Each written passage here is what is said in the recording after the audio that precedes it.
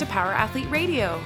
This week, former SEAL, author, and speaker Jocko Willink joins the crew to discuss something he is all too familiar with. Getting CEOs and even parents to embody the leadership qualities best suited to accomplish the task is what Willink does. It should come as no surprise that this author of Extreme Ownership does not believe in coddling or sheltering people from life's harsh realities. However, Willink has seen the benefits of empowering clients with leadership skills and self-awareness, enabling them to conquer life's hurdles. His unique military background has provided him with a deep understanding of the implications of core versus superior leadership. Now he shares his knowledge through his publications, podcast, and most recently, a children's book. Find out how you can strike the perfect balance within what Willink describes as the dichotomy of leadership. This is episode 202.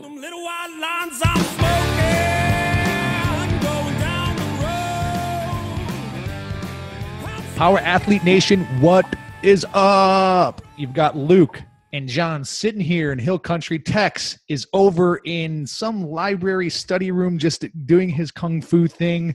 No bed, no room, no couch, no home. A library full of rich mahogany and leather-bound books. I thought he was in the Library of Congress. Mixed Mental Arts. That's my go-to. MMA, Mixed Mental Arts. I don't get it. But let's barrel forward because I want to keep this show plush and going. But ladies and gentlemen, Johnny, you ready for your? You are listening to Power Athlete Radio, the premier podcast. No,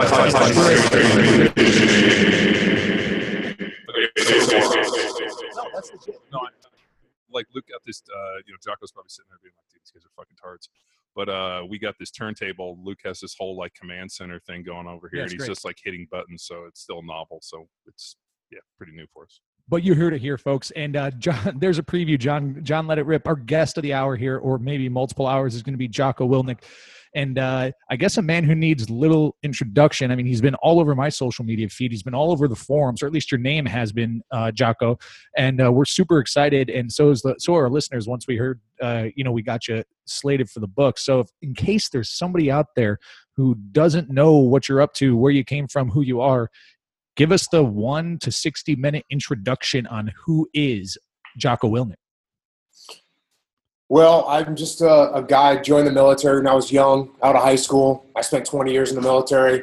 When I got done with that, I retired and started working the civilian sector. So that's pretty much me in a nutshell. There you go, the 10-second version.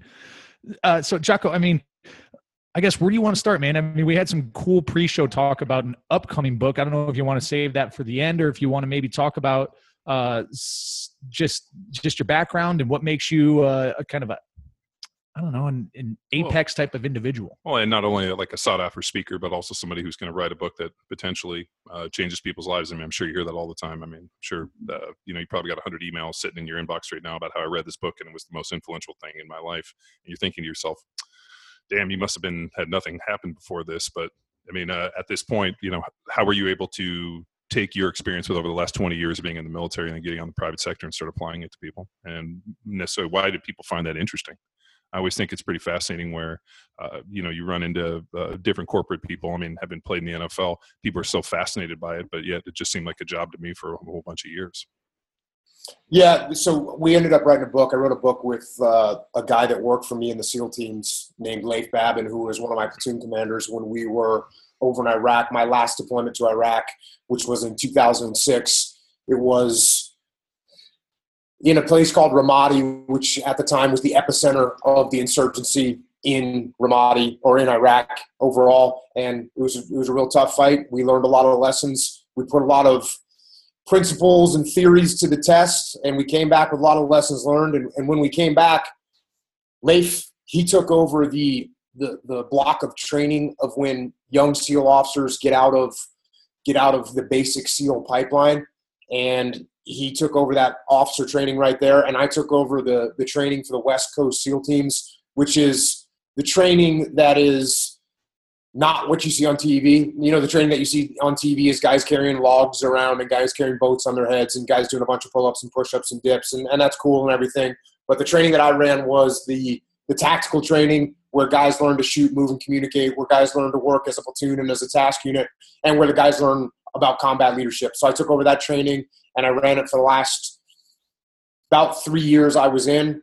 and then I retired. But the lessons that we learned in Ramadi is what we taught. And then when I retired, it was just before I retired, a guy that I knew that was the CEO of a company, he said, hey, can you come and talk to my executives about combat leadership? And I said, yeah, sure. And I went up and I actually took the brief that I would give to the young SEAL officers and the young SEAL or the SEAL enlisted leadership. I took that brief and I declassified it and I got it cleared. And then I brought it up and I briefed these executives on combat leadership. And when I got done, the CEO, he came up to me and he said, I want you to do this for every division of my company. And I said, well, I'm kind of retiring, so maybe not. And he said, I'll pay you. And I said, well, maybe okay. So I did that. I did the multiple more briefs for his divisions. And at one of the divisions, the CEO of the parent company was there listening. And when I got done with that one, he came up to me and said, hey, I want you to do this brief for all my CEOs. So went and did the brief again. Now there's 40 or 50 CEOs in the room of, good sized companies, not all of them huge, but all of them decent sized. And a bunch of those CEOs, when I got done, came and said, "Okay, can you come and do this for my company?" And next thing you know, I had another business on my hand, teaching and relaying the lessons I learned in combat to the corporate world. And then at some point along the line, the people, Leif, he got out of the Navy too. I retired, and he got out of the Navy, and he started doing the same thing. And eventually, we would get asked all the time, hey, do you have this stuff written down anywhere? Do you have these lessons in a handout we could give to the people that couldn't make it to the meeting? So we said, yeah, let's write this stuff down. So when we wrote it down, a literary agent got a hold of it, brought it to a publisher. Publisher said, I want to publish this. So we published it, and then the book did really well. So that sounds so easy. Like it just kind of stumbled, almost like Forrest Gump. You just sat down on the bench, and next thing you know, the feather started going. It's interesting because I'm like, Mr. Hey, you need to do your planning. You need to have a 6-month plan and a 1-year plan and a 5-year plan. I didn't plan for any of this stuff. And, I just was doing what I do and was pretty lucky in having all this stuff unfold. So through the process, Jocko, was there a lot of back and forth with these people, with the CEO audience that you were presenting to? I mean, did it ping pong back and forth and that helped refine the message, or was it just out of the gates, the brief was the brief and that's what stuck? Man, the basic brief that I used to give in the SEAL teams about combat leadership is literally the same brief that I give now to CEOs. The principles are the same because leadership is leadership, whether you're leading, guys out on the battlefield to capture, kill enemy, or whether you're leading in a business world where you're trying to produce something or sell something or manufacture something. You're trying to get a bunch of humans that are all individuals that are all crazy and have big egos and have their own agendas and have their own personality. You're trying to get all those knuckleheads to unify behind the same, common plan and execute in the most efficient manner. So, like I said, whether you're planning to go kill a bad guy or whether you're planning to go build a building, both those things take the same leadership principles to execute. Yeah. And that's, Tex and I were talking about the book last time. I mean, what was it, last week, Tex, when we were driving around? I forget what we were doing. And, it's just we try to always make these connections between other people who are putting together this principle-based philosophy where it is scalable to any discipline, right? Leadership is leadership. And that's the approach we took with the Power Athlete Methodology course is like, hey, okay, within the vein of strength and conditioning, John, I remember back in 2008 at the seminar I went to, people are asking all these granular questions. You're like, listen, man, athletes train like athletes. It doesn't matter if you're a 13-year-old soccer player or, a 10-year NFL veteran. There are fundamental concepts behind the training that are universal, right? And they may vary in scale and amplitude based off of but I mean the discipline, but that's the problem it, is man. People fail at the margins of their experience, right? And most people look everything on a one-to-one, this kind of granular level, like how does it affect me? And everybody has this idea that they're a unique snowflake and, what do I need? When they realize that, for the most part, the fucking masses is pretty accurate for, majority of the bell curve. And I know when I got out of the NFL and, CrossFit hit me up and wanted to teach. And even when I got to go work with the SEAL teams and guys like Andy, the one thing that was surprising to me is that they did not view themselves as athletes and didn't really understand that shit. It was just this idea that if it's hard, it's good. Mm-hmm. And that was kind of strange. I'm like, well, what's your performance matrix? Like, how do you know you're getting better each time? And then it's like, then you just basically go back and you set them. Do you want to get stronger? You want to get bigger? You want to get faster? I mean, that was the one thing, especially with Andy, he was so fucking small. I'm like, Jesus, dude, you like got in a fight with a woman. I mean, what are you going to do? And he's like, yeah, but that was the SEAL mentality, was that, long swim, big bench, kind of triathlete model. Mm-hmm. And when I remember him talking to me about, more mission specific type things, it sounded like, dude, you sound more like a fucking linebacker, an outside linebacker, big, strong dude that can carry some shit and run in and kick ass and then get out of there and hopefully, have enough capacity to be able to hike your ass out of there. And that was, for me at least, whenever people approached me about training or methodology in this, and I always ask me, I'm like, well, what's the demand? What are we training for? What's the end goal? And then we just got to work backwards from it.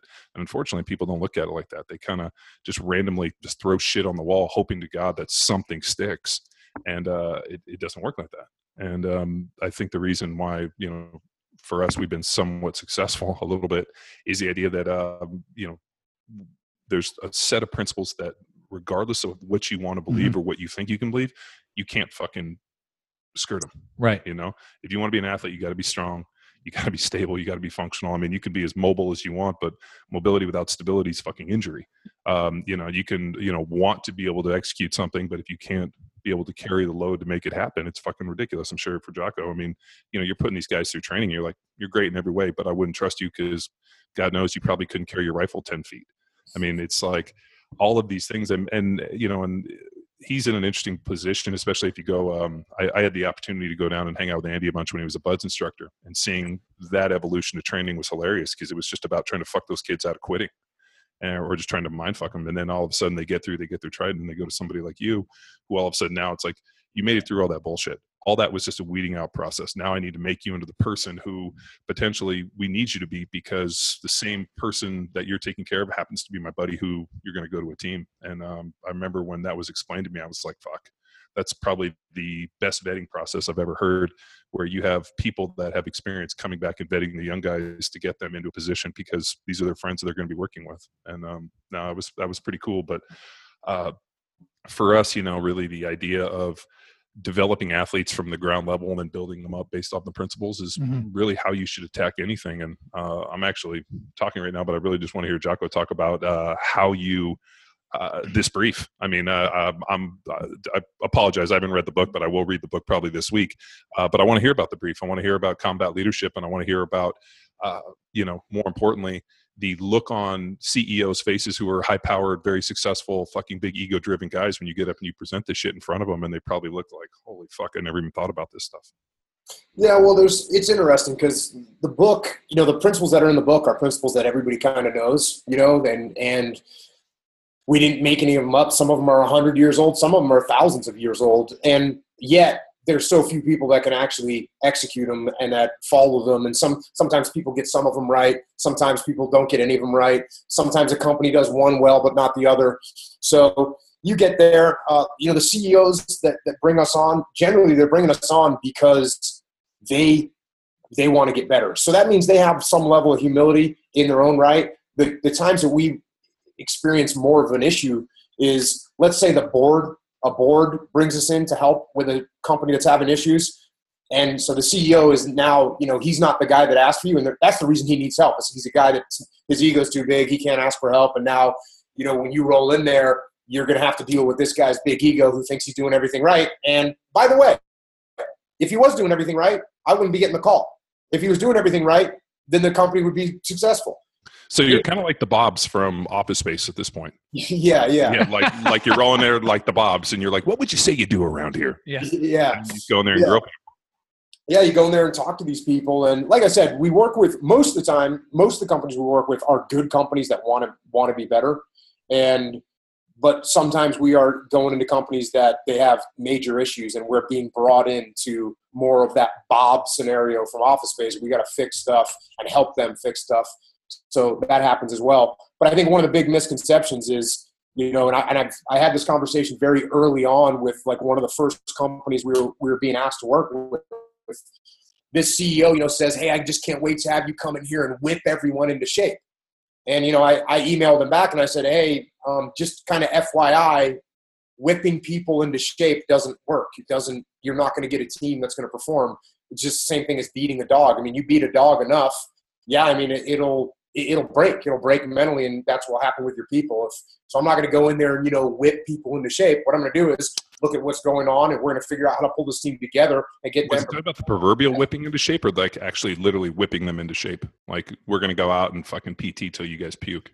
Or was it more just like a mental deal? Like, I always think when people use these kind of innocuous statements, like whip them into shape, and you're like, define this. Is there going to be a whip? Is there going to, like I always wonder what's the expectation? In his mind, he's thinking, I'm going to go in there and say, you guys got to do it better. And he's going to yell and scream. I don't yell and scream at people. I didn't yell and scream at people when I was in the military. I don't yell and scream at people now. That's just if you get to a point where you have to yell and scream at your subordinates, then you're not doing a good job as a leader, because I mean, you're obviously not communicating well, because they're not doing what you want them to do, which is getting you to a point where you're yelling and screaming at them.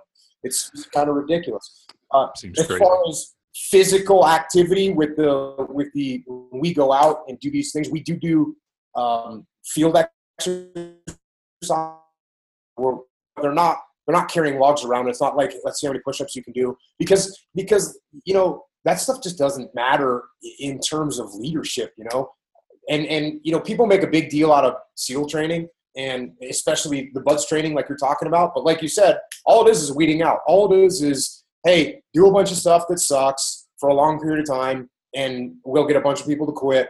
And then the people that are left want to be here, we'll teach them how to be SEALs. And people make a big deal out of SEAL training, but it's actually not that big of a deal. Like, most people that are somewhat inclined to make it through can make it through. Now, most people don't. I get that, but most people don't really want to be there, I guess. Well, I mean, if you have intrinsic motivation and you can fucking suffer a little bit and, like actually take in and, deal with fucking bullshit, I'm sure you can, effectively get through it. I mean, I always laughed when, I can't remember who told me, but one of the SEALs was like, I thought BUD/S was great. I'd do it again over again. And I kind of laughed. And it's actually fun. Yeah. And it's like, once you get past the whole, like, like everybody thinks they're taking it personal, and it's like just how, once you get past that, it's better. And I kind of laughed a little bit. I thought that was a good statement, but then you even think it's even more ridiculous, like I do, that when you all of a sudden see like them going in and doing BUD/S type stuff for like a bunch of like college and professional sports teams. I like see that stuff and just kind of shake my head. I'm like, dude. And this is one thing I wanted to get into, Jocko, is kind of the misapplication of the purpose. So if the purpose is to weed out and toughen up, and we know at the end of the day the football team is still going to be there, this is not going to be what gets a player cut. There's a famous story of Denard Robinson, one of the best athletes in the NFL currently. He was the Michigan quarterback who didn't tie his shoes. He went through this whole training and then quit, but then he still started every single game his senior year.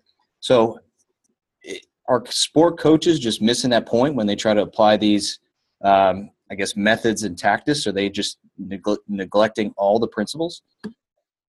I think it's just people are misled. They think that going through SEAL training makes you tougher. Well, the fact of the matter is, I'm telling you, when I showed up to SEAL training, there was no way I was going to quit. It wasn't happening. It didn't make me any tougher. I was who I was. It didn't. It's just, you're going to go through. All we're trying to do is get rid of a bunch of people. So yeah, I think you're right. If at a football team or at a sports team or at a company, what are you going to break people down physically to figure out if they really want to be there? It doesn't make much sense to me. There's definitely core principles of combat leadership that are way beyond some physical stresses on the body that people might see, because that's what they put on the news all the time. Because, hey, you're cold. And the other thing is, like, SEAL training, okay, you're cold and you're tired and you got some muscle fatigue and you haven't slept in a couple days. Okay. That's actually a joke. It's actually a joke. And a story that I always bring back to compare this to is when you get overseas and you're going to roll out on your 45th night in a row on a combat operation. You're in a Humvee. You're the lead gunner in a Humvee, which means you're the guy that's standing up in the turret outside of the protection of the Humvee, and you're getting ready to go out on this operation. And on the way to the gate to leave the base, you go past this place called the vehicle graveyard, which is completely filled with probably 100 vehicles that have been blown up by IEDs, vehicles much bigger than Humvees, tanks and and mine-resistant vehicles and armored vehicles that have been blown apart, everyone in them killed, and they're all dragged back onto base and put in this vehicle graveyard. So you're going to now go out on the street, the same streets where these vehicles got blown up, and risk your life again. There's a decent chance you're going to die, and you're going to do that tonight, and you're going to do it tomorrow night, and you're going to do it the next night. So that feeling compared to, hey, I'm cold, is just, it's no comparison at all. It just doesn't matter. That's why it's all about perspective. Yeah. And people make a big deal out of SEAL training. And I think people that make a big deal out of SEAL training, maybe they didn't do much in their career. And so that's sort of the highlight of their career, which is, that's the way it is. Yeah, and I mean the mother one is I got an email the other day from a guy who told me that at 40 he's in the best shape of his life, and he wanted to thank me. And when I responded, said thank you very much to the email. I mean, it's great to hear, and he sent some stuff. Was it The Rock? What the fuck were you doing in your 20s?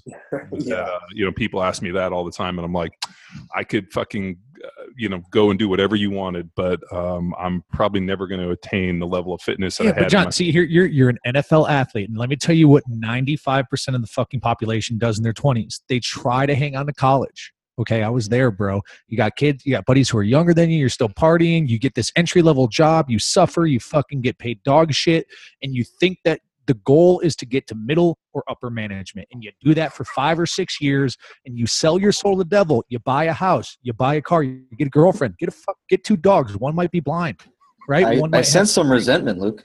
Yeah, I'm sensing some salt in your fucking voice. And next thing you know, you take a look at yourself, you're like, what the fuck was I just doing the past 8 years of my life? That's what people are doing.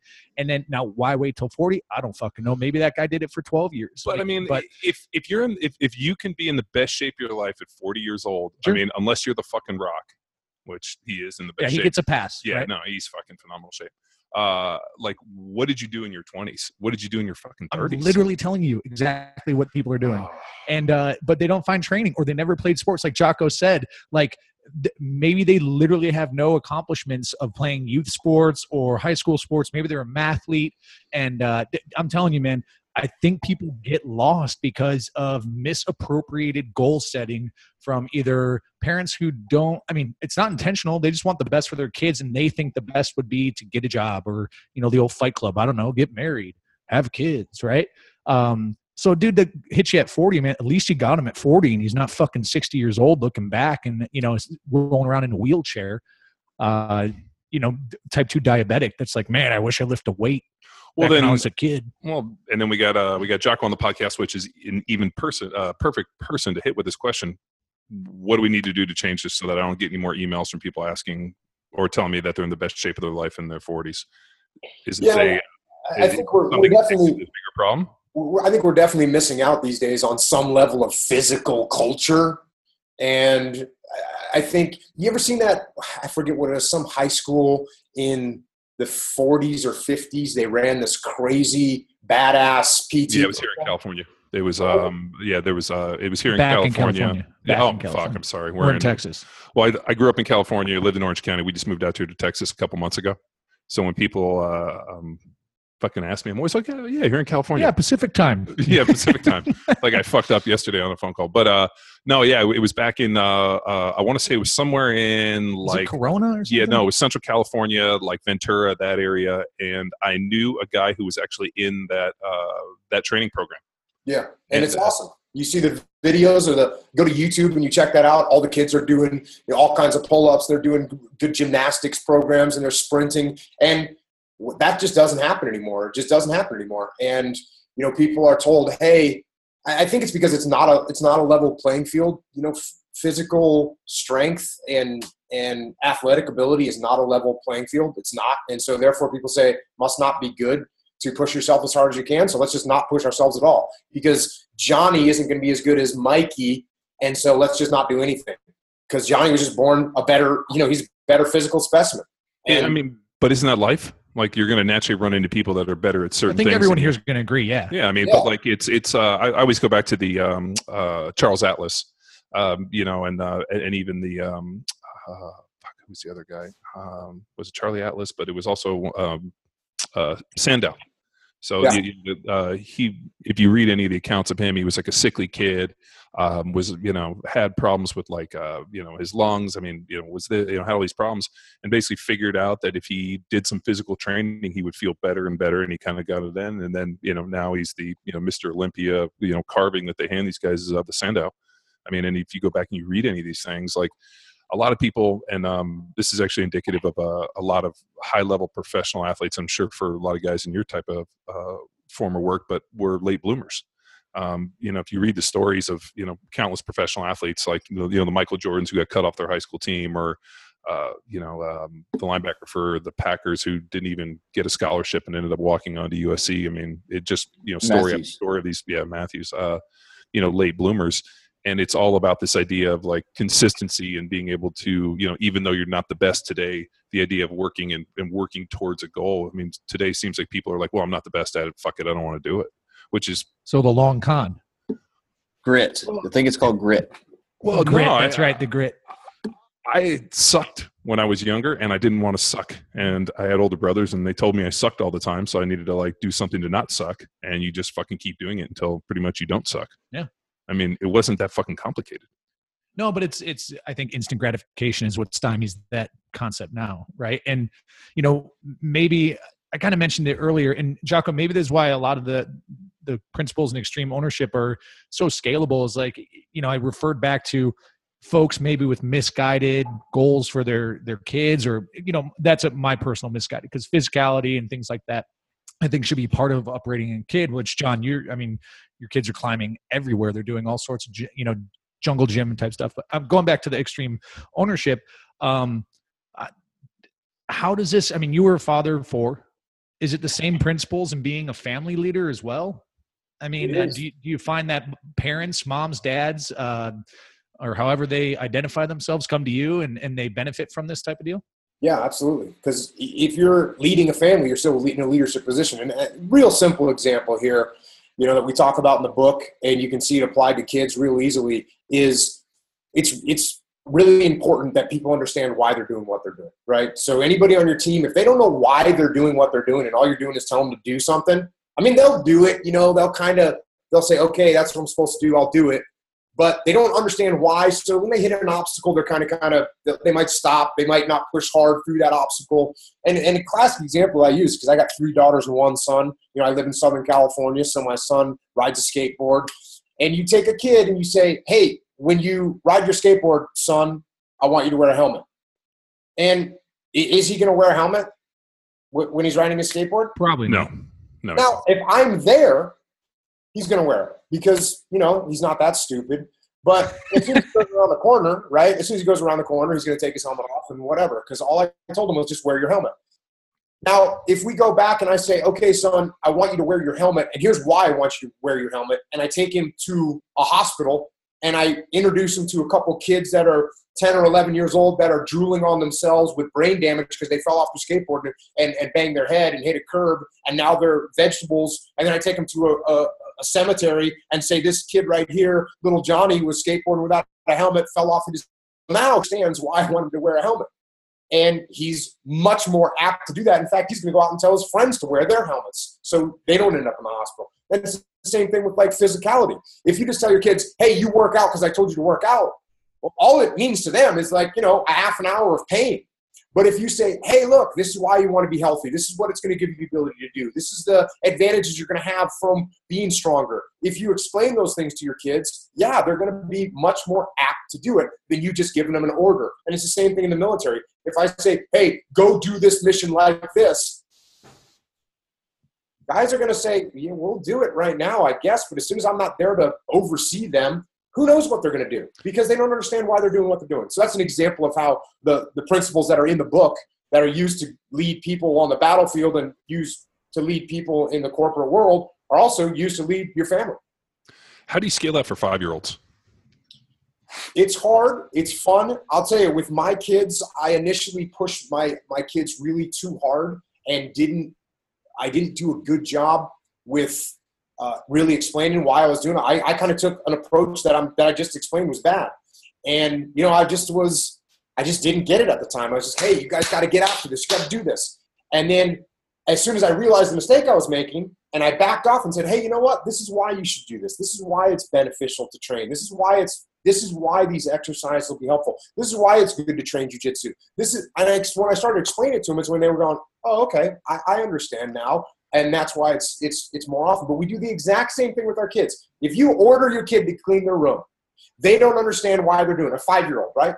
5-year-old doesn't understand why they're doing it. Dude, I've done this. I sit down and I explain everything. The reason we're going to do X is because we need to do, this is how it all fits within the team structure. And I give them these talks and they just fucking last year I'd stare at me with their mouth open and I'm like, and they just look at me and I'm like, not hearing anything I said. And I'm like, okay. So I was, this is like, as I'm hearing this, I'm like, God, I tried this. And then you get to the point where you're like, here's what I'm going to do. And I've tried everything. Like, I'm actually at the reward system now. I have like a bunch of like change in a bowl. And they, for some reason, my kids think it's fucking buried treasure. And I'm like, I will give you this one quarter if you can clean your room. And like, we have this whole like kind of barter system going because I don't know. I mean, maybe I'm hoping by the age of 6, I can start having it make sense to them. But it's pretty interesting. Like some things I've been able to convince with them, like they understand that if they eat better, they sleep better, and they feel better. And then they also ask me, as you know, kids have this incredible honesty. My daughter was like, why are some kids fat and some kids aren't? And I was like, I don't know. She's like, yeah, because that girl. And I'm like, well, what do they eat? And they were like telling me, they're like, oh, they eat these things, these Lunchables, and they're in these plastic things. And I was like, so the fat kids eat those? And they're like, yeah. I'm like, what are the kids that are in good shape? And they're like, their moms make stuff. I'm like, oh, so your mommy makes everything? They're like, yeah, mommy makes this. And then they came home. They're like, these kids are making fun of our lunches because my wife's like, like we basically like same thing I do. Like whatever we make for dinner is what we eat for breakfast kind of deal. I'm not really big on like breakfast, lunch, and dinner. It's just meals. So whatever we have, they just basically get us their lunches. And the kids were like making fun of them. And I was like, do you have a problem with that? And they're like, no, they're kind of chubby kids. Yeah. I'm like, oh my God, dude, this is so fucking hilarious. But they but like the physical skills and all the things, like, I mean, I agree with you. I just am at a point, and I'm glad we're having this conversation because I'm at a point where I'm pulling my fucking hair out trying to reason with 5-year-olds. Yeah, and it is hard to reason with 5-year-olds. Sometimes you got to look for something that they're going to understand. One of the things that helped me with my kids when they were that young was, hey, cleaning your room. If there's a fire or there's an emergency and your room's not clean and I come in here to rescue you, or a firefighter comes through that window and he's tripping and falling when he should be saving you, there's nothing we're going to be able to do then. It's too late to clean your room then. Little things like that. I'm trying that tonight. Yeah. I'm on it. I'm on that shit tonight. You might have to get a little bit more creative with the explanations. Well, yeah, I mean, dude, the irony of this is like, my daughters have like, Razor scooters or whatever. And they, have the big Razors because they didn't want the little kid ones. So the handles go up high, which is too high for them, but they don't want to put it down because they somehow equate that with baby stuff. Mm-hmm. So I'm watching them on the Razors and they're fucking bombing down this hill. And I'm thinking to myself, they're going to kill themselves. And then my daughter, who is wearing a helmet, decides that her favorite outfit for that day is going to be a bikini and and the cowboy boots. Road rash is coming. So she comes out, literally 5 years old. She's like rocking cowboy boots and has her like swim outfit on and but a helmet. And I'm thinking to myself, I'm like, God damn it, this is my life right here. I'm like, and then we got to go back inside. Let's put on some pants. Let's do all this. And she's like, what? I can't wear a bathing suit? No, I'm wearing the helmet. I'm like, oh God. So. No, dude, it's, reasoning with 5-year-olds is probably slightly easier than what you had to do going in and working with a bunch of CEOs that have big egos that, what are you talking about? I'm CEO of this Fortune 500 company. How are you going to tell me how to do this?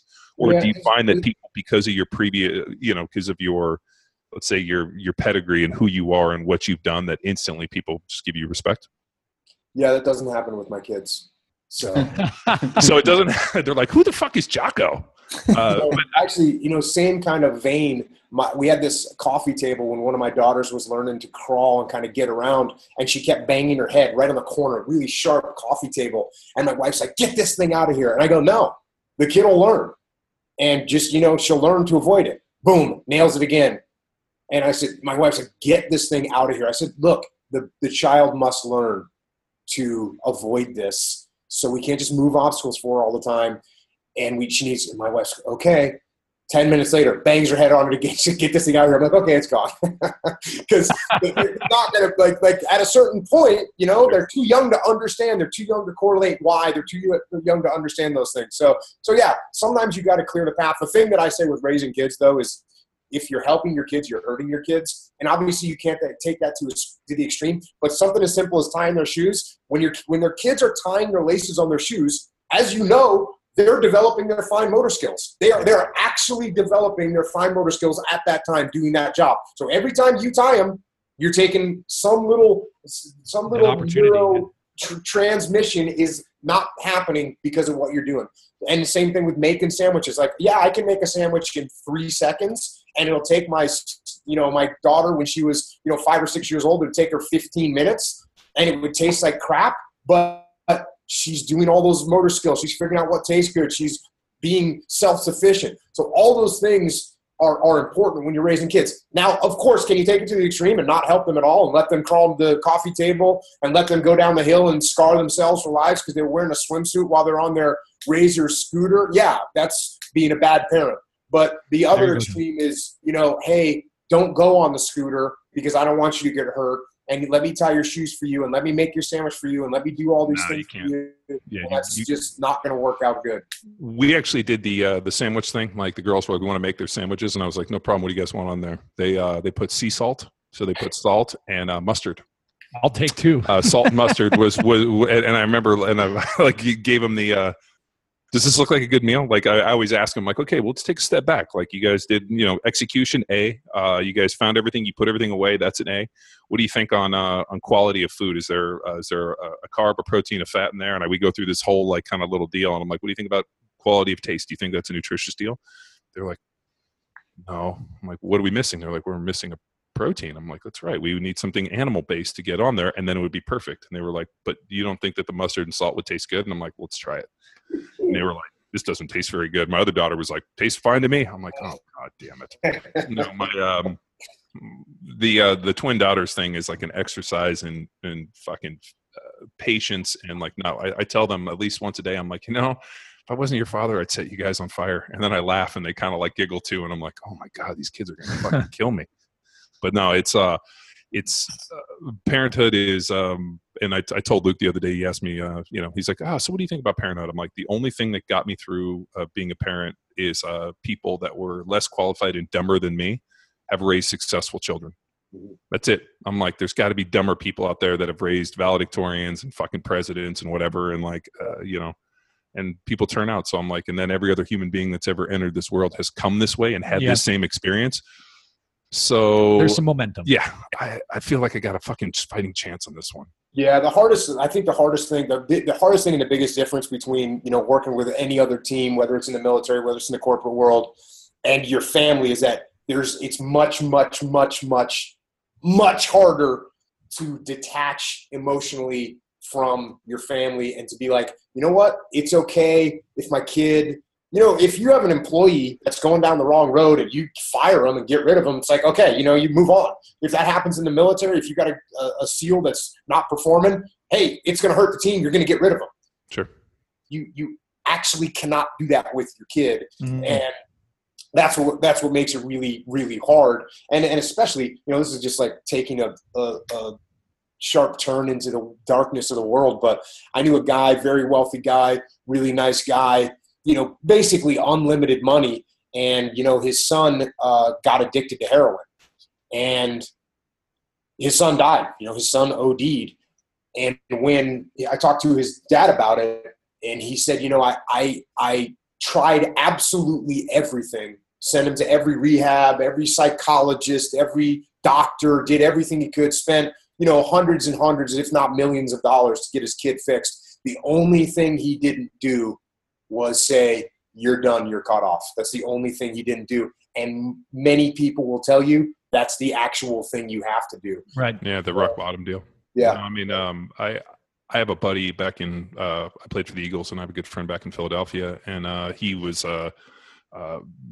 fucking outlaw biker, just, basically a, bad dude for a long, long time. And he ended up having a son, and I met his and I've known his little boy for, since he was a toddler.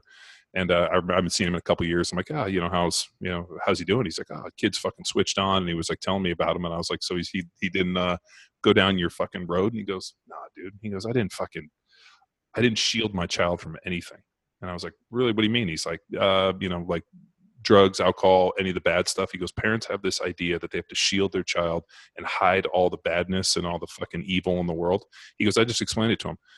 He'd say the guy on the street, be like, see that guy? He's a fucking drug addict. He's an alcoholic. How'd he get here? And you take him through it. And he goes, our neighbor who was had a back injury and the guy was a pillhead and ended up dying. He's like, you would see him and he's all fucked up. And you ask, Dad, what's wrong with him? And from a young age, he goes, I never hid the fucking darkness. And he goes, you're going to see this as a parent, that if you try to we have this natural instinct to like protect our children from them and fucking tell a lie in this. And he's like, don't ever do it. Be fucking honest with them. And he goes, that honesty will pay dividends.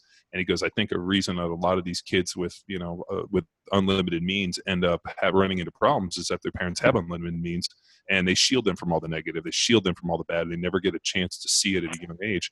So then, when they go out and they're faced with these experimentation, they probably only know it from the movies or other bullshit. And they don't see the fucking guy who's, on the street fucking with the needle in his arm. And he's like, and he told me, he's like, especially you having daughters, don't shield them from the fucking bad. And he goes, I know it'll be painful, but he said, look at the people that have, been most successful in the world to pull yourself up by bootstraps. The people that didn't grow up with all the privilege end up figuring shit out pretty soon, and they find a way. He goes, it's always the kids that have all the privilege that run into so many of these problems. And I remember that piece of parenting advice was one. I had a little side project where I was approaching different parents that had successful children, and I kind of asked them, I'm like, what do you think you did good? What do you think you did bad?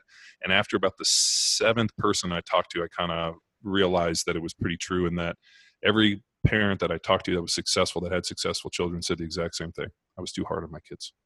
And I remember I was talking to one of the guys who was a doctor, and his kids are like a lawyer. Another kid, I think, is like a appellate court judge. I mean, very, very successful. And he kind of teared up, and he's like, I was too hard on my kids. It's the one thing I regret.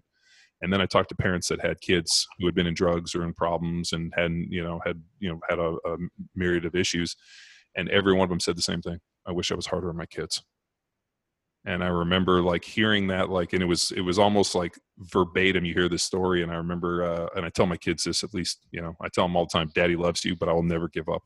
You'll never win, and I will always fucking be there. And like I do, and like today, I stopped in at their school, just randomly, just stop in, look in the window, knock and wave, give them the fucking meet the fuckers like this, and and they tell them all the time, I'm like, I'm never going to give up on you. You'll never win. I will always be there. You're never going to get away with anything, and it's like, I think you have to keep that level of vigilance, or, they got to be like, Jesus, my fucking dad might be around the corner. I mean, that's the, especially with little girls, as you got 3 daughters. I mean, fuck, dude, you can't give an inch, and there's fucking weirdos everywhere. So yeah. And you can't always be there, don't care how good you are. Don't care how well, don't care how much money you have. You can't be there all the time. You can't do it. And so what's the solution? You got to give them the tools. They've got to understand. They got to recognize danger. They got to know that there's evil people in the world and darkness in the world. You absolutely have to teach your kids that. And if you don't, you're just raising a little sheep that's out there for the slaughter. So you got to be very, absolutely. What, you obviously mentioned jiu-jitsu. At what age did you get your kids into the fight game? Round 5. Man, our daughters are right at that point. One of my buddies here has a jiu-jitsu studio, and I've been I boxed from the time I was pretty young. So like we've been working on some stuff, but they're right about that age where, I want to start taking them to jiu-jitsu and get them into a little bit of the boxing stuff. I want to teach them a little bit of stand-up, a little bit of this. And the idea is at some point something's going to happen, and I want both of them there to rat pack some motherfucker, which is, which wouldn't be a bad, if I got that phone call and be like, something bad happened, this guy did this or whatever, and we fucking snapped his arm, I'll be like, no problem. I can deal with that one a lot better than, you call and tell me you got raped or something bad happened. Yeah. And, obviously if you spend any time in the fight game, I mean, a guy versus a girl in 99% of situations is not a fair fight. It's actually crazy. Men are just a lot stronger than women in most cases. And what I tell parents or people that give that objection to me, they say, well, what's a girl going to do?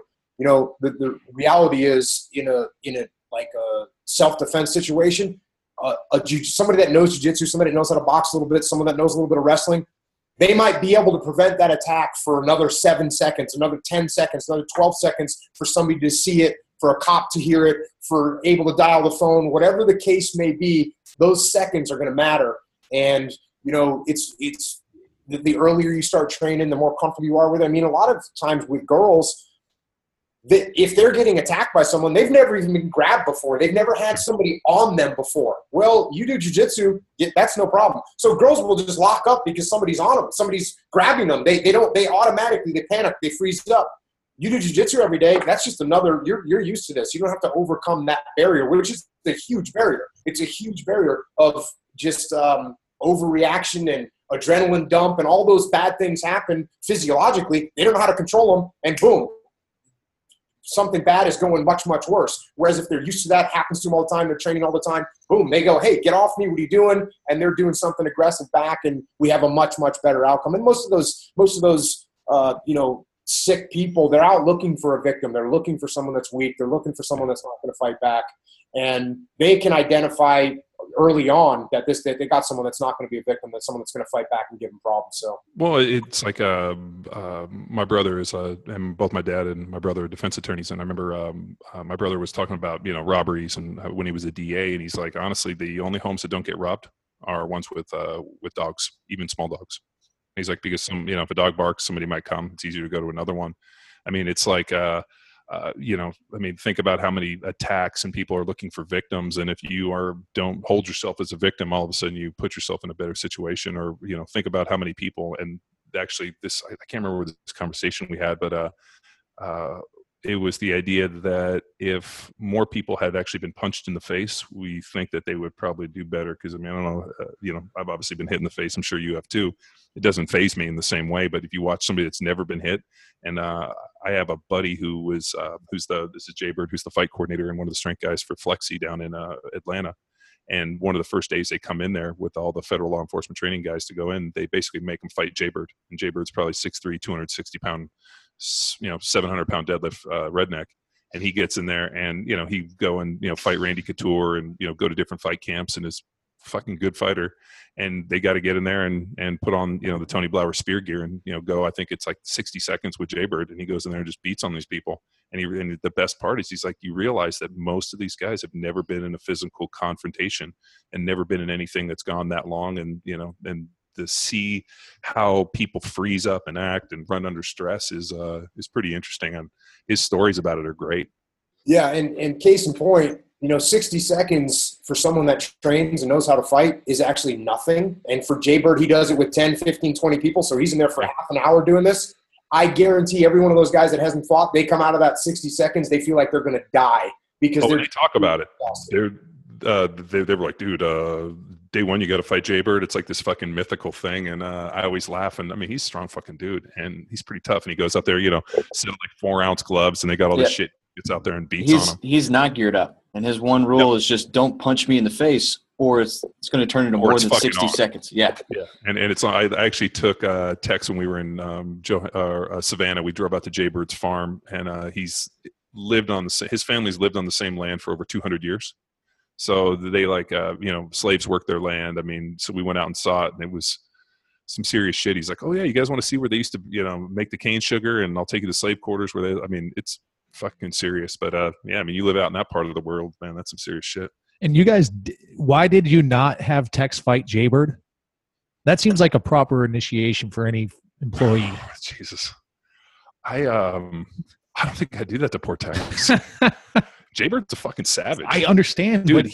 So you get beat up. Who cares? He literally, his gym is in a fucking horse barn that had been there since the 1800s, and they had the stalls all set up because he always talked about the barn. Mm-hmm. And he took us in there, and I'm like, he's like, my great grandpappy built this barn in like 1821, and this is where they fucking train. And they had basically been deadlifting wagon wheels and like train fucking implements and had all this crazy field work.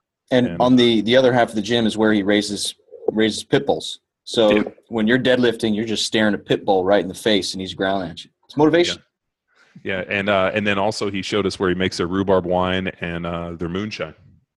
So I made Tex drink a little moonshine, and I don't think Tex was right ever again. So now it's good. It's delicious. So Jocko, what do you do for your training now? I do all the same stuff I've always done. I lift weights every day, do calisthenics. I train jiu-jitsu every day. I run, I sprint, I throw stuff. I just get after it. Do you think that and this is kind of an interesting thought too, is and I'm sure you, I don't know, may agree or disagree, but with kids, and especially most people, they kind of, you know, learn from example. And I'm sure being in the military with the SEAL teams, I mean, you guys have a situation where, you know, hey, the officers are actually leading the guys from the front. And at least I've known this with parents, you know, yelling at their kids here, and they don't see, you know, but the parents don't necessarily work out or train or really can't do these things, and yet they want, you know, their kids to do it so much. So I mean, I've realized this, and I remember, you know, I take my daughters to gymnastics, and this guy was like, oh, you know, started asking me about training, and it was something he wanted to do. And he's like, yeah, I don't think it's really that important. And I'm like, let me tell you, dude, your kids are going to get to the point where, you know, you're going to take them to these things. You're going to be asking them to do things. And if they don't think that you do it too, they're not going to fucking buy into any of this bullshit. Yeah, totally agree. You definitely, it definitely sets a good example. Now, that being said, I mean, I see parents that, I think the other side of that is you see parents that are just forcing their kids to do something because they can't. And so they're just making them do it, and they're going to drive their kids crazy. You know, their kid's going to end up, you know, I think there's actually a percentage of those kids that get driven super hard by their parents that are successful. I mean, you can look at, I guess, the Williams sisters, right? They were driven super hard. You can look at Tiger Woods. He was driven super hard. So there's examples, obviously, of people that are successful after they've been driven super hard, but you don't see the fucking broken eggs. Yeah, you don't see the bodies on the battlefield from those parents as well that end up, you know, hating whatever sport it was that their parents tried to play. I mean, look at the Todd Marinovich. You know, Yeah. I mean, you know, Marv Marinovich, who's a fucking world-class trainer, and BJ Penn and all this other stuff, and shit, man. I mean, so how do you chalk that up? Do you chalk that up as a win or a loss? To Marv or to him? Both of them. I think the hard thing, and let me see how I put this. As a parent, I think you obviously have dreams, like, for your children. I mean, I know I do. I have, like, you know, not necessarily dreams. I just want, you know, I want them to be healthy. I want them to be, you know, happy. I want them to be smart. I want them to do well to the point where, you know, they're able to be successful, but I don't want it to be easy for them. Because I realize that, you know, for the things that are too easy, people just take them for granted and they don't learn to work.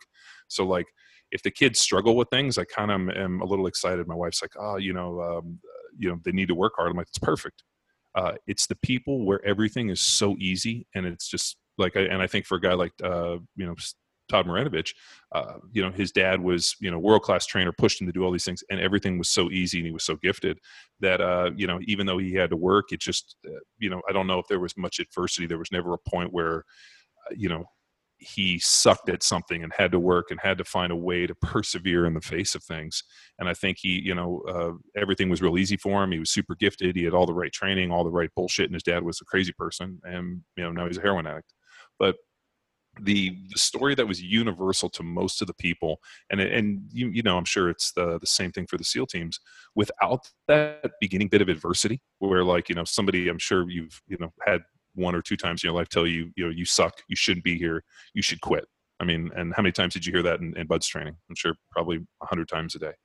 And without that kind of, like, ability to persevere in the face of shit, then I don't think you ever learned. And the kids that I can think of through my life, and, you know, played football, did everything where everything was just so easy and so given, ended up never really developing the skill set, because, dude, shit's not going to be easy forever.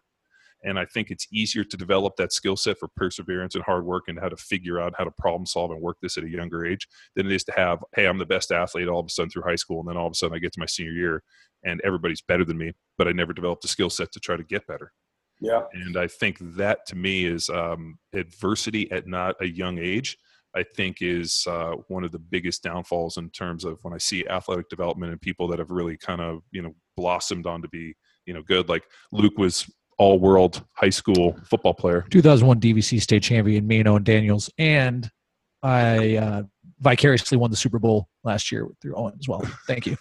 So similar deal, you know, Luke's all world, but then all of a sudden, you know, he gets into a situation where he fucks his neck up and, you know, can't hit anymore. And then you got to figure something else. So he became a book nerd. Yeah, exactly. Math and computer science, just fucking the way to pussy, man. That's how I picked up all the chicks. You want to see my algorithms?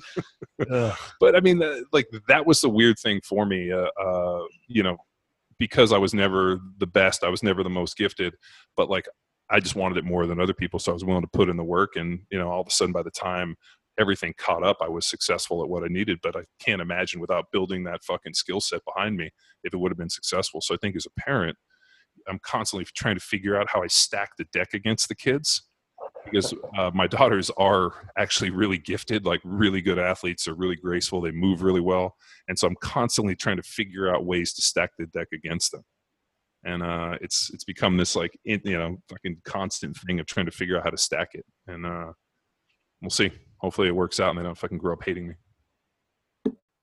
Jocko, going back to a lot of the stuff we're talking about are like trained abilities, right? And one of the big things when we're talking in our world is progression, misappropriation of certain training stimulus, let's say, for nerds out there listening to like strength and conditioning, can kind of stymie things and fuck things up. So when you're talking about exposing these new leadership attributes to leaders, and this is one thing Andy said, he at our Power Athlete Symposium this last year, one of the things that stuck with me is you have to practice being a leader. You know, you have to practice. It takes reps, just like a bench press, just like a back squat. For a lot of the principles you talk about in the book, is there any progression that you employ on individuals other than just like, hey, here's the principles, run with it, figure it out yourself, or is it just kind of it takes time, it takes reps, you know? Yeah, I mean, it definitely, when I was running the West Coast SEAL training, it was like a leadership laboratory that I was the master of, and I had total control over. And so we would absolutely train guys, and we would escalate scenarios starting off. You know, you go out, we'd send them on a little training mission, and everything would go pretty smooth, and they just have to kind of run it. And then we'd send them out on the next one, and it would be a little hiccup in there, and there'd be a little problem to solve. And then we'd send them out on another one, and we'd give them a little bit more of a problem. And if they didn't manage it right, we bring them back. We say, okay, what happened? You didn't have your guys in the right position. They didn't understand why they were doing what they were doing. You didn't have decentralized command. Here's the mistakes that you made. Let's try it again. We give them a similar problem. And then we continue to do that until we've got these problems we're throwing total chaos and mayhem at these guys. And when they've gone through the proper escalation and they've figured out how to detach from the scenario and get back from the problem and make sure they don't get too involved in it and use their subordinate leadership properly and keep things simple, and they learn how to do all these things, we could throw everything, every problem in the world at them, and they'd handle it. So yeah, that's how we do it. We'd start off with smaller problems and then escalate until they could handle whatever we threw at them. So do you give the guys like a set? I almost think of like a blueprint almost, like here are the tools of which you work, and these tools can universally apply to all problems. So I mean, if the example whenever you talk about any of this stuff, I just picture like being at Mid-South and basically seeing the guys go through the house, and then watching those guys problem solve as they put different obstacles, being able to go through the kill house. And I think for me, at least, that was one of the most interesting ones, basically letting them run through with like no obstacles and then providing different barriers and then watching it break down. And then, the guys coming down and basically problem solving for them and then teaching them and then, kind of having a dialogue. And for me, that was one of the more fun and more interesting things that I got to observe was kind of that situation. So, I mean, is that kind of what you're talking about? It's very similar. And if you spend some time out there, then you'd see the first runs that they do would be pretty easy. They would literally have, sometimes there'd be nothing in the house, like literally not one single target, not one single bad guy or hostage or anything. They just go through and do the movement. And then from there, all of a sudden we put one bad guy. So, okay, now we're going to go and kill the one bad guy. And then we put two bad guys, and we put a hostage in there. And then we start putting bad guys that are going to move and shoot back. And then we start changing the rooms around. And then we start putting down men. And then we start taking out the leaders. And then we start screwing up their communication plans. So, yeah, that's exactly what you saw. And I don't know how much you saw of it, but that's what we do. And each time, you can look at the leader and you can say, listen, you were so far forward in the train that you entered this room and now you were dealing with this unknown person. You're wrestling around on the ground. Well, who is leading the rest of the platoon? No one. So lesson learned, don't get so far forward in the train that you're the guy that's entering the rooms, pulling the trigger and wrestling with people. You need to be leading. And they go, oh, okay, got it. Now next time they come to a doorway, and instead of entering the doorway, they take a step to the side, they send some guys in there, and now they can still do their leadership. So that's the kind of thing that, yes, you teach, you learn, you practice, you do your reps, and you get to a point where you can handle anything that they throw at you. So what's the analog for the CEO? We do. Well, actually, what's interesting is very fun with the corporate world is paintball. What's that? I said paintball, Sims. Well, we do that. We do that with. We use I prefer to use airsoft. I don't know if you've ever used airsoft, but it hurts a little less, so it's not quite as big of a deal, and you can have unlimited rounds. The guns work great. But to go to more of just a straight corporate scenario, I will do role playing with people. I'll say, okay, I'm your employee that doesn't want to use your new method. And by the way, here's my characteristics. I've been here at this company for longer than you. I'm really experienced. I have a good reputation, but I've been using my method A, for the last 20 years. And you want me to come, now you got to come in and try and get me to try method B. Go for it. And I'll start off by saying, I don't know if it's a good idea, but I'll break pretty easily for him and go, okay, yeah, you know what? If you want me to do it, I'll do it. But then we'll escalate it. And pretty soon I'll be saying, hey, look, not only is my plan better, your plan actually sucks.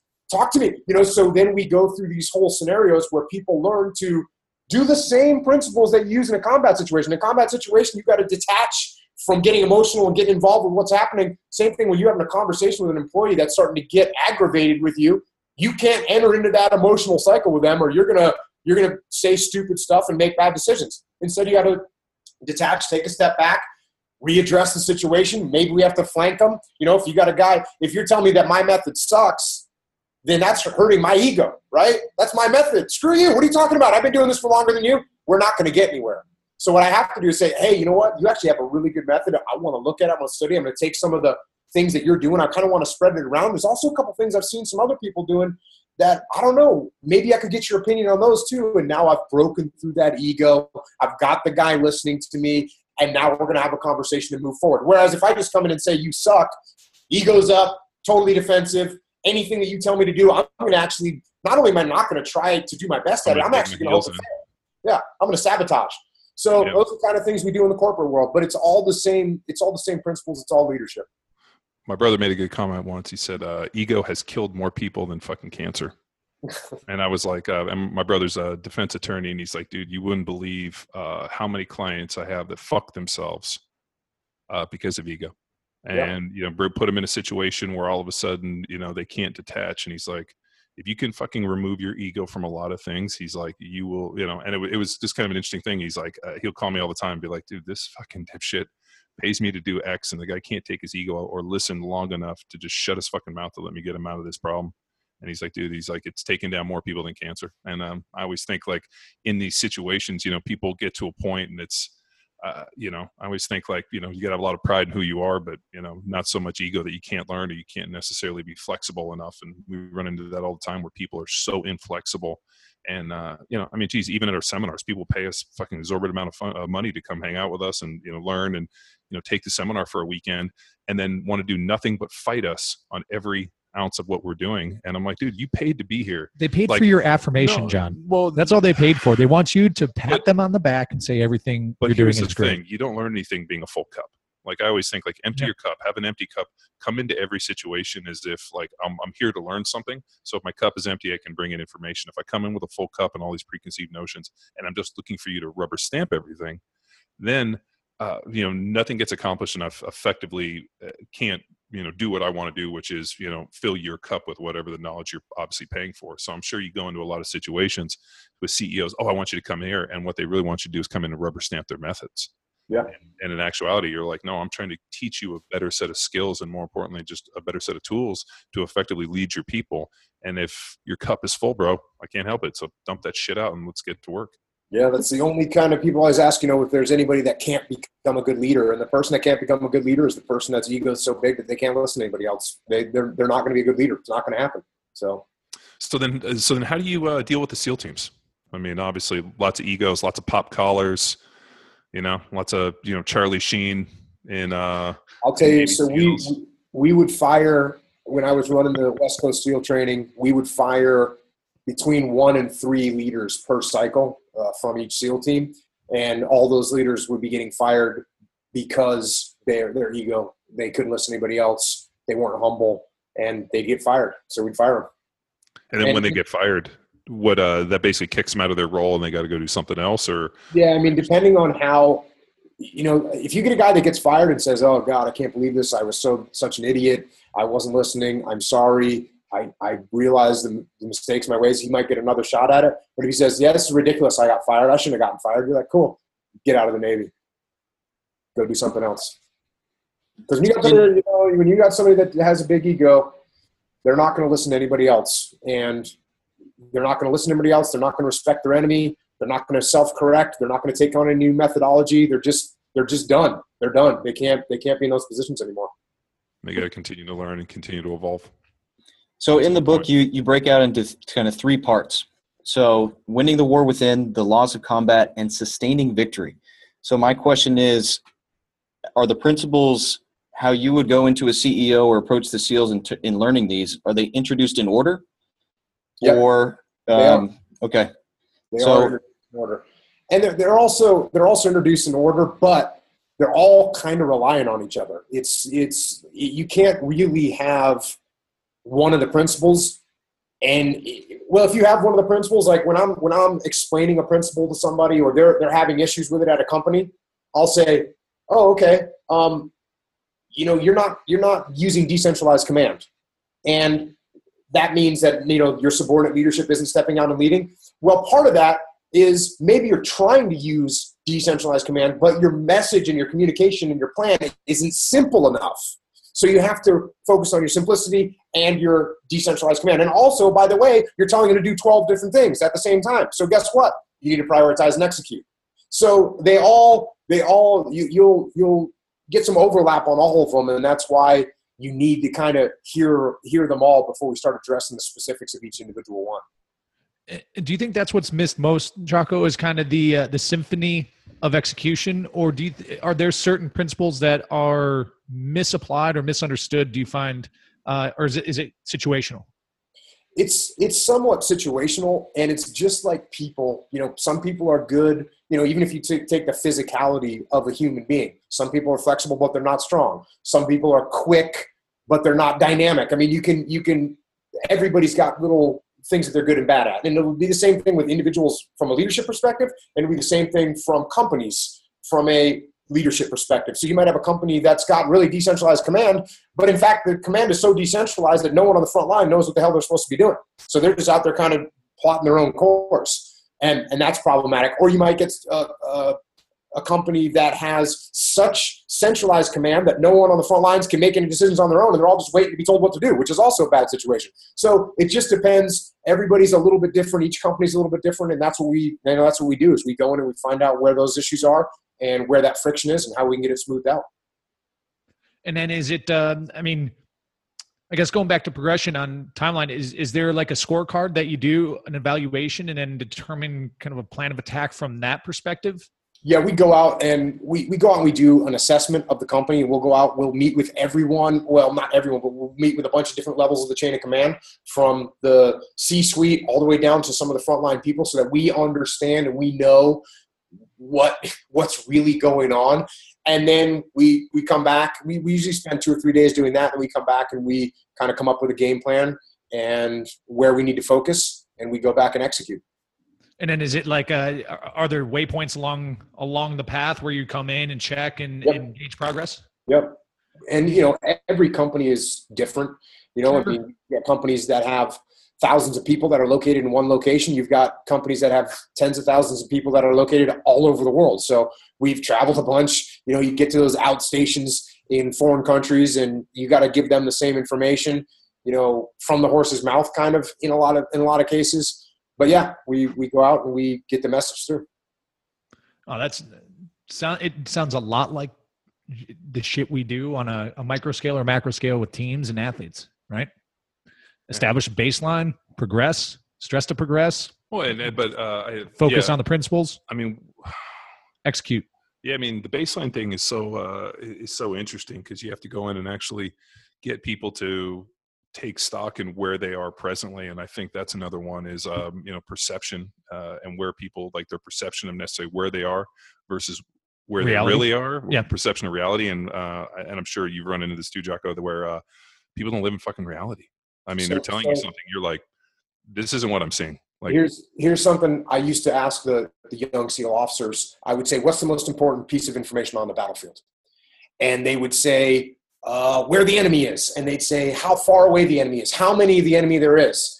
And they would give all these answers, and I'd say, no, you're all wrong. The most important piece of information on the battlefield is to know where you are. And truly, if you don't know where you are, if you don't specifically know where you are on the battlefield, if you can't point to where you are on a map, you can't attack the enemy because you don't know where you are. You can't call for fire. You can't get support. You can't coordinate any other efforts. You're lost is where you are. So that's exactly what you just said, John, is when you meet someone and they don't know where they are, and you say, how are you doing here? And they just don't know, or they think, even worse, is they think they know where they are. So yeah, those are that's a bad starting point. So yes, the first starting point you got to have is you got to know where you are on the battlefield. Well, yeah, and then and then obviously have enough wherewithal, and hopefully their ego isn't so big that they can't take a well, let's help you.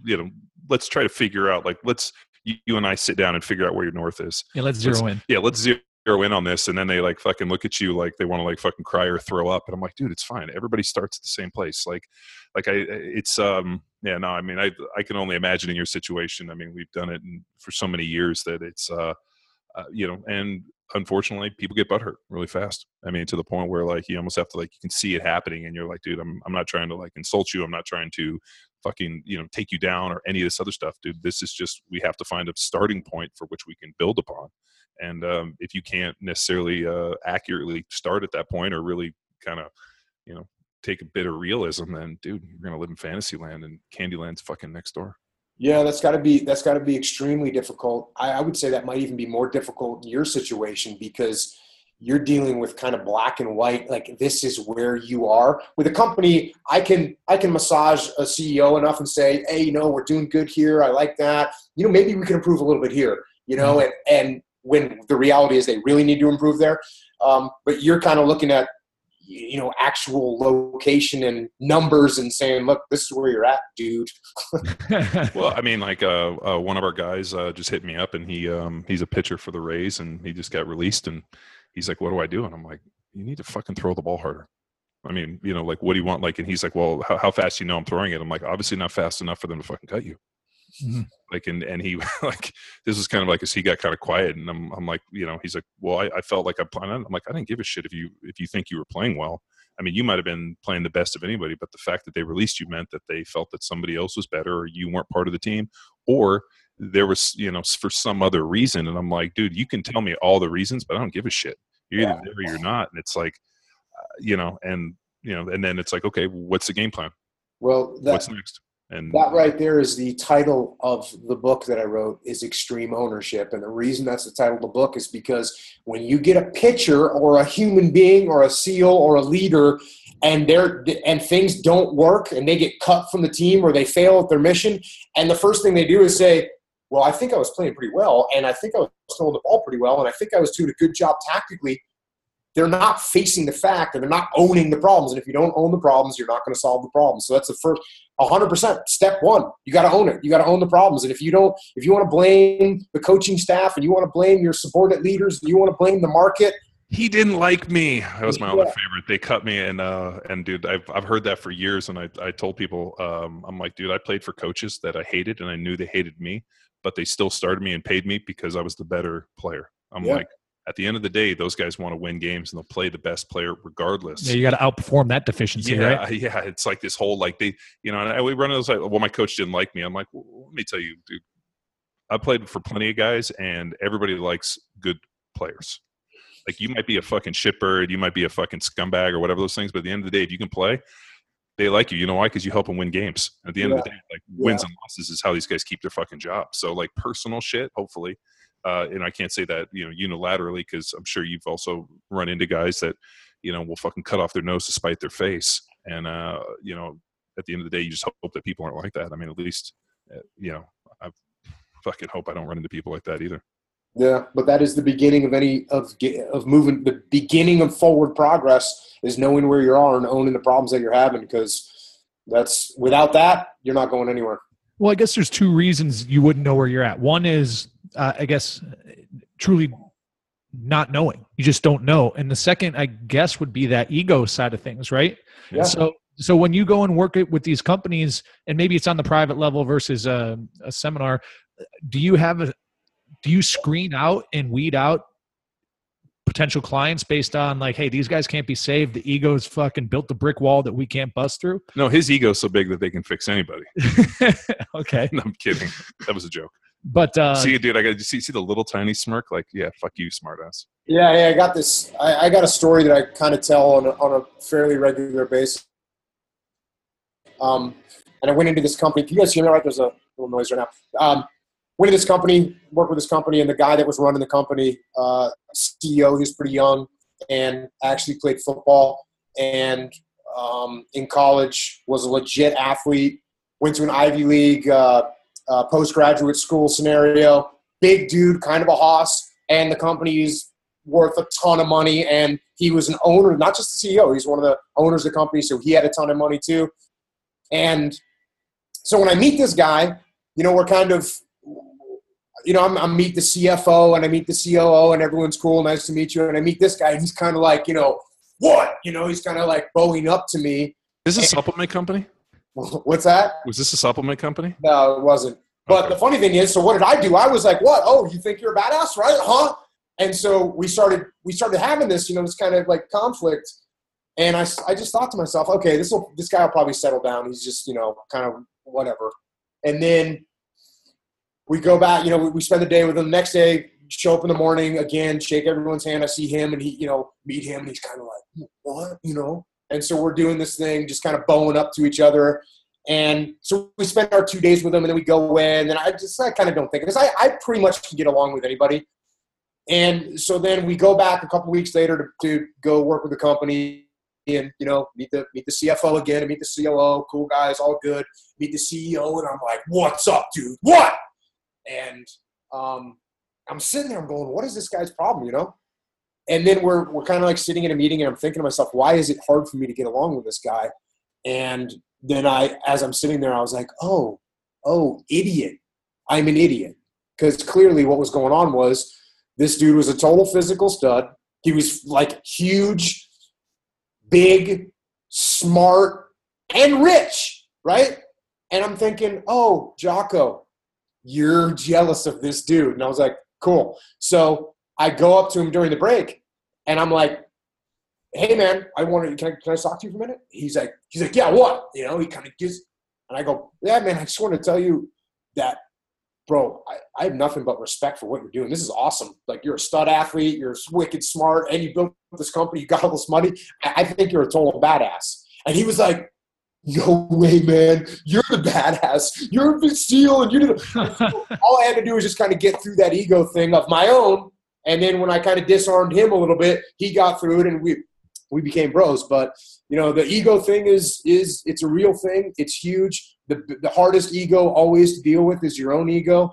A lot of times, anytime I start feeling any kind of frustration or anger about something, I immediately check my ego, because that's probably the issue, is probably me just thinking, oh, I wish I could, who does that guy think he is? It's just me being insecure. This speaks to kind of the dichotomy of leadership that you wrap the book up with.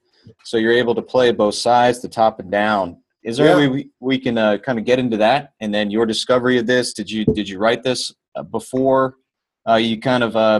before you wrote the book? Was this a part of your development as a SEAL? Yeah, absolutely. Dichotomy of leadership is a huge thing.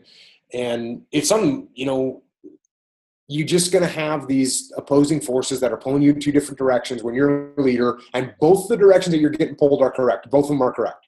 So, do you want to be confident? Yeah, of course you want to be confident. But that one side is confidence, the other side is you're too cocky, right? Do you want to be courageous? Of course you want to be courageous. But at the same time, you can't be foolhardy with the decisions that you're making. I mean, you gotta think about what you're doing. Do you want to be competitive? Yes, of course, as a leader, you want to be competitive. You want your team to compete hard. But you need to be a gracious loser if you lose. You can't be a bad sport. You got to be, attentive to details. But you can't be obsessed with details. Otherwise, you won't be able to get anything done. You got to be strong. Of course, you got to be strong. But you got to have endurance too. If your strength lasts, 14 seconds, you got to have some endurance, or else you're not gonna be able to go the distance. you got to be aggressive, but you can't be overbearing. So that's it. That's the dichotomy of leadership. It's in just about every aspect of leadership and life as well. You know, we just talked about it with kids, right? You got to take care of your kids. You got to make sure that they don't get injured, but at the same time, you can't coddle them. So you got to find that balance and everything. And that's, you're going to be constantly walking the line. And sometimes your kids are going to get skin knees and you're going to be like, well, okay, getting close. And then they're going to break a leg and you're going to say, oh, oops, went a little too far. So I kind of want to dive into the book that you showed us before the show now, because we're on that talking about kids a little bit and I guess pulling the right levers at the right time. Are you cool to talk a little bit about it? Give a little preview? Yeah, about the new book. Yeah, got a new book coming out and it's right here. You guys, is this on YouTube or no?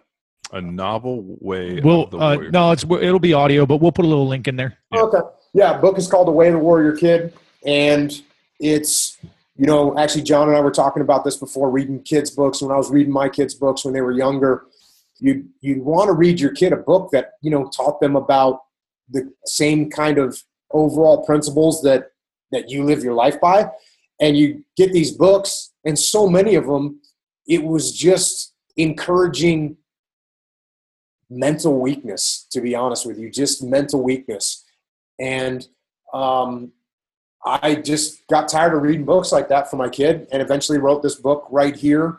And basically the book is about a kid that he can't do any pull-ups. So he's getting made fun of in the gym class when it comes time to do pull-ups. He can't do any pull-ups. He doesn't know his times tables. So he's not passing the math test he's supposed to pass. He doesn't know how to swim. So when they go on their field trip in the spring and in the fall, he can't do the activities because the kids are all playing in the lake and he doesn't know how to swim. And then finally he's getting bullied by this big thug named Kenny Williamson. And so the story starts off the first day of school and all these things are kind of coming to a head. They have like a pull-up competition. He's getting laughed at. He fails the math test. He can't do – and finally he's getting pushed around and he's all bummed out. He's crying. When he gets home, his mom is saying, hey, what's wrong? You know, he says, I'm just going to miss my friends because he can't tell his mom anything because his mom doesn't really get it. And then he remembers, his mom reminds him that his uncle Jake, is coming to stay with him for the summer. And his uncle Jake is a SEAL that is getting out of the SEAL teams. He's going to go to college. But for the summer, he's going to stay with this kid named Mark. So uncle comes out, meets Mark. You know, they start hanging out a little bit. And he says, hey, you want to go swimming? You want to go play basketball or something? And the kid just breaks down and, you know, I can't swim. I don't know how to do anything. I can't do any pull-ups. I'm weak. I don't even know my times table. I'm getting picked on. And the uncle says, you know what? These are not problems. We can handle all these things. So they do a little training over the summer. And when a kid goes back to school, after training jiu-jitsu, doing a bunch of pull-ups and push-ups and dips and squats, he's ready to rock and roll when he gets back to school and he gets after it. So that's the story. Solid, because I mean, you got Flexi Lexi over here. John's reading Flexi Lexi and teaching. It's no, dude. So I know exactly what he's saying because, like, if you read these books, you think to yourself, I haven't read a kid's book in fucking don't ever. worry, dude. I got fucking boxes of this shit for you when you have kids. I'll just fucking give them to you. Yeah, 12 daughters is my plan. That's a game plan. I keep telling Luke I hope he has triplet daughters. I'm like, go fuck yourself. It's easy. But like if you read these books, it's they're so fucking emo. It's like I know where millennials come from having read these books. Like my daughters asked me, they were like, because my nephew gave them the Harry Potter books, and so I was reading them, and I read the Harry Potter books years ago, and now I'm reading them with a different lens, and it's like this, you know, poor kid, and he's stuck underneath the stairs, but yet a magical owl shows up and brings him a secret special invite to go to a wizard school, and like I'm reading this shit, and I'm like, I know why these fucking kids are so emo. Like everything, like all these books are, you know, like this just weird, like not one of these children's situations that I've read is about like what Jocko's saying in his book, where like the kid comes in, because I mean this is kind of real life. He comes into a situation where he can't do stuff, and I'll tell you what personally hit me is I couldn't do pull-ups 6th grade, and I failed the presidential physical fitness test, and I was so fucking humiliated. I don't want to start a conspiracy, but since I've known you, you've had this quote-unquote shoulder issue, and I still haven't seen you do pull-ups. Are you fucking kidding me? What, you want to go right now, dude? every second counts. I was in the CrossFit fucking documentary. Oh, doing here we pull-ups. go. Back to the games. Largest athlete, 2007. Yeah, it was the greatest accomplishment of my life. After playing 10 years in the NFL, competing in the CrossFit Games was the fucking the pinnacle of my athletic. Boom! It's me fucking shooting myself. No, but like Sorry, go back. I couldn't do fucking pull-ups, and I remember being failed on the physical fitness test, and that's when they were like, "Well, can you do the flexed arm hang, where like you basically hold up and you do the isometric hold at the top?" And I was like, you know what?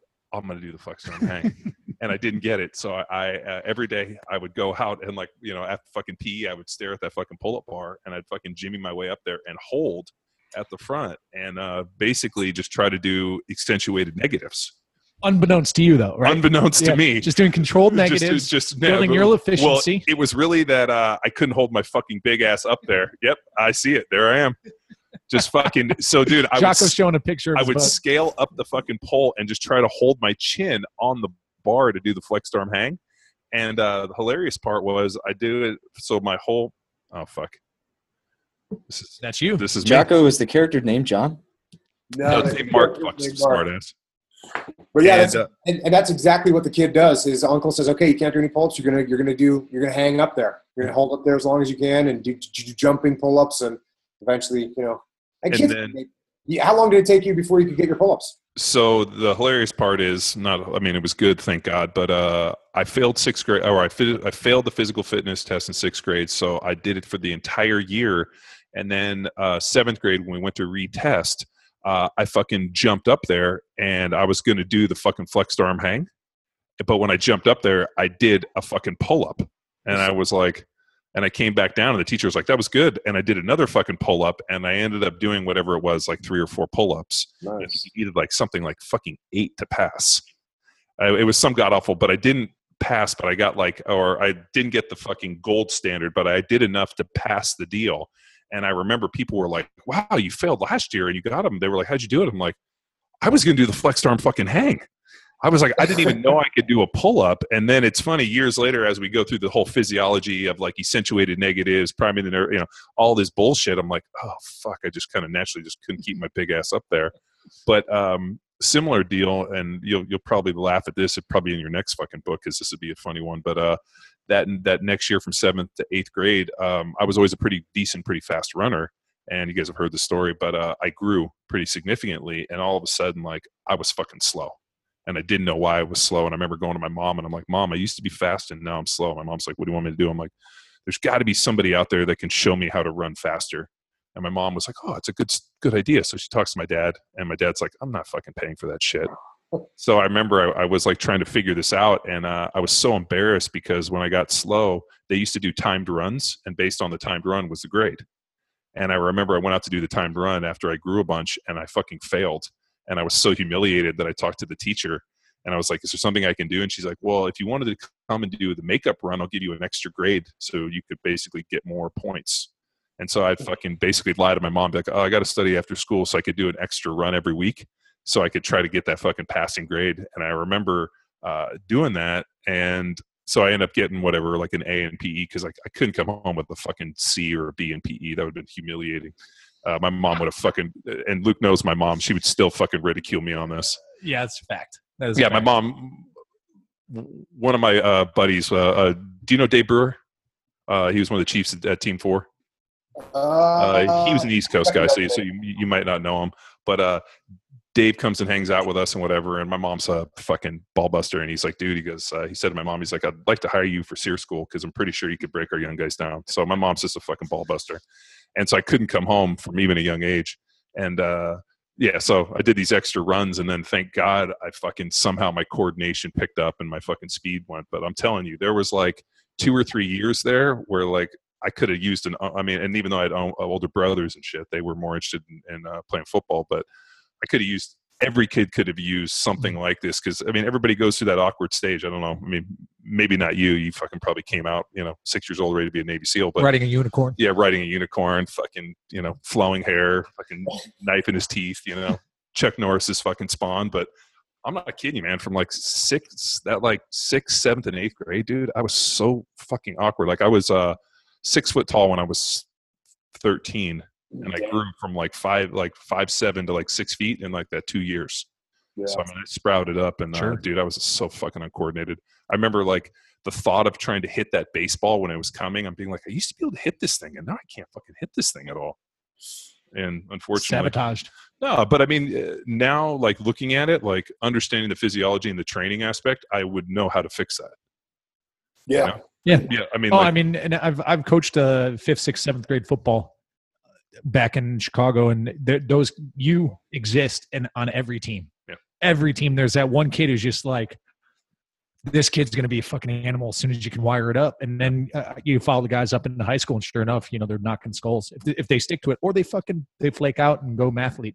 Yeah. No, it's no, it's just it's such a weird thing. Like and we've run into this too with either athletes, when people like, start training and they put on a bunch of body weight, and yet they don't continue to do athletic style training. Like they just want to go in and fucking bang weights and bodybuild and power lift. All of a sudden they put on 20 or 30 pounds, but they never did anything in terms of like movement, running, sprinting, kind of change of direction. And then all of a sudden they go out there and they fucking stumble over their feet. And they're like, I used to be athletic. I'm like, yeah, that was 20 fucking pounds ago, dude. Yeah. So I mean, like that athletic development through those awkward stages. So no, it's a killer book, dude. I'll gladly read that one and review it. So, Jocko, I want to close with some nutrition stuff, because I know on your podcast you talk nutrition and advocate of the keto approach. Yeah. Yeah. I mean, I don't like, I don't like getting into the whole religion around food. But yeah, I eat a lot of fat and I don't eat a lot of carbs. I like that. Yeah. And it's because I know. Me too. Yeah. John. As I'm sitting here right now, it tastes like I'm sucking on pennies. If you know what that tastes like. As I'm sure the ketosis fucking taste of like constantly being like, God, did I eat a penny earlier today? God damn it, my fucking breath stinks. So, I mean, I guess as you're getting listener inquiries, I mean, do you get a lot of feedback on that? Do you got a lot of people who are following, who are confused? I mean, because it's something that we find, that's one of the nutritional approaches we promote and advocate, that people seem to be so wrapped around the axle about. Well, it's because he made a great point. He said it's like a lot of religion. People people tie food into like such an emotional place that like it, you start talking to people about it, and it's like, you either fucking insulted their religion or slapped their mother or how this and all these problems. And you're like, dude, it's just substance to keep you going, man. Like, and, a dietary approach. I mean, most people realistically have been so programmed to think that, carbohydrate's so essential. And for a lot of people and a lot of athletes it is. But at the end of the day, man, like if you had to select one macronutrient to survive on, it wouldn't be fucking carbohydrate. No. So, it's interesting. You kind of started off talking about this today, John. We were kind of like talking about how there's principles that they're just guidelines, and if people use those guidelines, you're going to do pretty good. So even though I talk about nutrition, I don't like go into any science behind it. I barely even say like what I actually eat. And yet, this is cool. There's people that listen to my podcast. And there's people that listen to my podcast, and occasionally they'll post a before and after picture. And just yesterday, there was probably 4 or 5 people that posted before and after pictures, and of guys that had lost, between 20 and 60 pounds, I would say. And the way they've done that, they're just like, hey, thanks. Since I started listening to your podcast, here I am. I'm down 20. I'm down 28. I'm down 32. Only from just hearing me say, hey, don't eat a bunch of carbs, man, and work out every day. That's what you got to do. Don't eat a bunch of carbs and work out every day. And people have, and especially these are people that are living really crappy lifestyles and not working out and eating, donuts every day and whatnot. So when you just get on the basic principles, hey, move some weight around every day, do some sprints, go for a run. I don't care what you do something. And then don't eat all the damn processed sugared foods, and you're going to make some good progress. Well, what people don't realize is the caloric density and the volume of food you can fucking eat, especially with carbohydrate. Like, like to sit down and eat, which I have the worst perception of fucking proportions. So like my wife will be like, how big do you think that was? I'm like, I don't know, like 3 or 4 ounces. She's like, dude, you just ate a pound. I was like, really? Huh? Like no fucking concept. So like any time like we try to dial in the macros and try to figure out like total caloric load, I'm always like, God, that's No idea. That's a amount of food that fucking kind of hurts my feelings. I wouldn't even cook to fucking have that. And that kind of blows me away. But I think for most people, especially with like a lot of the processed foods and a lot of the carbohydrate stuff, it's so fucking easy to sit down and eat like a pound of pasta. I mean, but you ask somebody to eat a pound of rice or, a pound of this, and you can kind of go through it. But I think just asking people to make better choices and being like, dude, just, like the old powerlifter that trained me in high school made a point. He said, nobody ever got strong eating from a vending machine. That was his big one. And he was always like, if you can stick to one ingredient, which was, he knew, what was the guy's name? The Stone Age diet, which was Vince Gironda, who was a dude that trained Arnold back in the 60s. And he had Vince's gym in LA. And he coined this thing called the Stone Age diet, which is fucking paleo diet with, I think, raw milk and handfuls of Dianabol, as I remember the story going. And so, that idea of like, eat one ingredient, don't eat out of a vending machine, I mean, was kind of, ingrained in us from a fairly young age. And no, man, I mean, if you sit down and we have the fucking, well, thank God it's not me, but the task of working with people and helping them with their nutrition and people's perception. And we were talking about finding zero, finding north.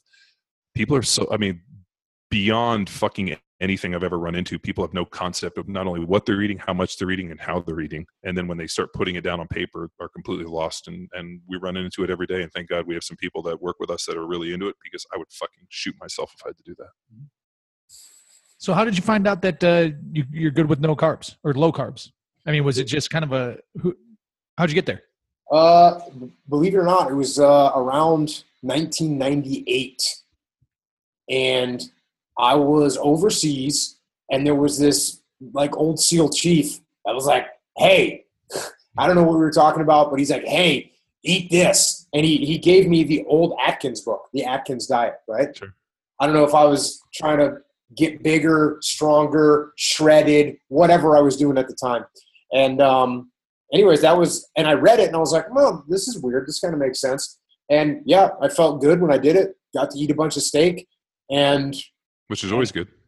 And then from there, after probably, I'd say it started getting to the SEAL teams around maybe 2005, 2006 is when like we started getting nutritionists. We had some actually other nutritionists that were there that were kind of saying the same shit people have been saying for years.